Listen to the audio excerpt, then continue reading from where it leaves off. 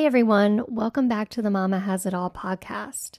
In the last episode, I shared what this podcast is all about, and one of the overall themes of the podcast is self-care. So this had me thinking, what exactly is self-care? I feel like this term has been very trendy in the health and wellness realm. Sometimes maybe we'll see a meme about self-care. Maybe it shows a woman drinking a glass of wine with the caption, self-care. Or maybe someone says, I'm going for a facial. I have to practice self-care, you know. So pampering is a way to indulge in self-care, but let's break it down a little more and get to the basics of what self-care really is. So I wanted to know what the actual definition of self-care is. I did what anyone else would do. I Googled it. The Cambridge English Dictionary states that self-care is the practice of doing activities that you enjoy and that are relaxing, especially in order to improve or avoid stress. Okay, I'll agree with that. I think that's a pretty good definition. Merriam-Webster's definition of self-care is simply care for oneself. Okay, thanks, Captain Obvious, Merriam-Webster. If you're like me and are in the healthcare field, you'll understand what I mean when I say the term ADLs. ADLs is the medical abbreviation for activities of daily living.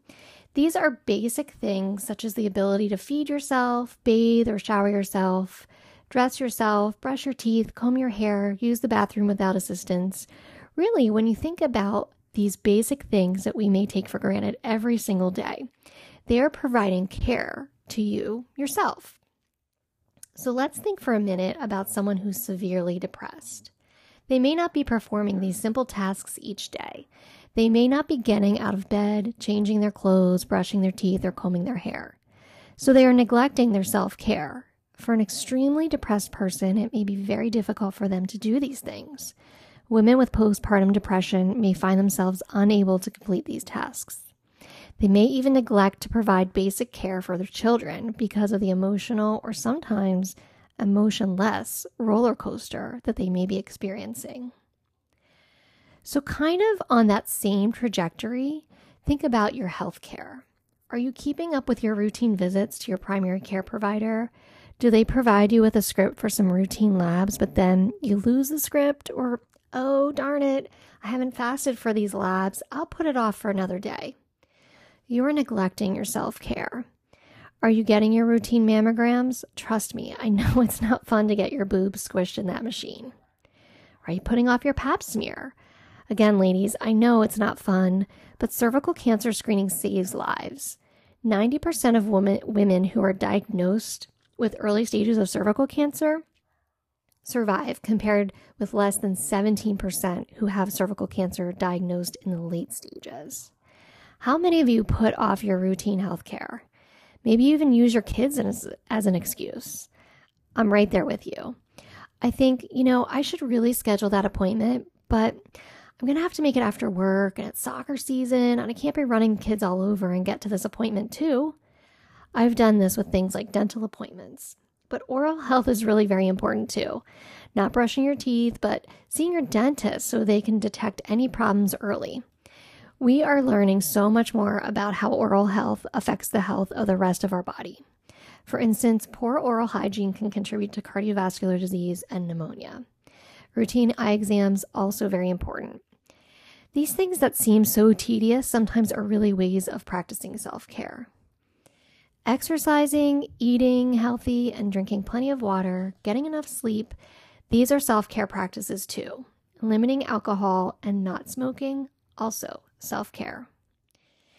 Taking care of your mental health is a huge part of self-care. Just as I talked about depression and postpartum depression earlier, it's so important to take care of your mental health. How do you do that?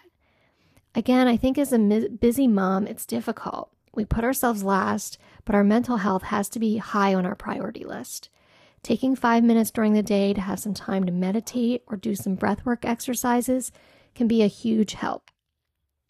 Taking a walk outside in nature, I rely heavily on my morning routine to get me set and motivated for my day. I have my coffee, I chat with my husband, I do some gentle yoga to get my body moving, which also puts me in a good headspace. Sometimes it's more than the everyday stuff that brings us down. If you're experiencing depression or anxiety, please reach out for help to your primary care provider, a therapist, or a psychiatrist. If you're having thoughts of suicide especially, seek help immediately. You are so wanted, loved, and needed in this world. Now, to circle back to what I was saying in the beginning about self-care and about getting a facial, massage, or mani-pedi, yes, do all those things too, as they can lift your mood, but don't forget about the basics, like getting your mammogram. If you've ever flown, you'll recall the little demo the flight attendants give you at the beginning of the flight. That in the event of an emergency, your oxygen masks will come down and that you should put on your mask first and then help the others around you. This makes complete sense to me as a medical professional because if you help others, like for instance your kids, put their masks on and you don't have enough time to put your mask on, then you're going to pass out and not be aware enough to help them through the craziness that is an in-air emergency.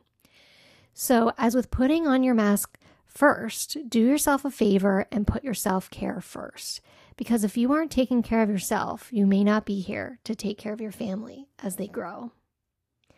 Thanks again for joining me on the Mama Has It All podcast.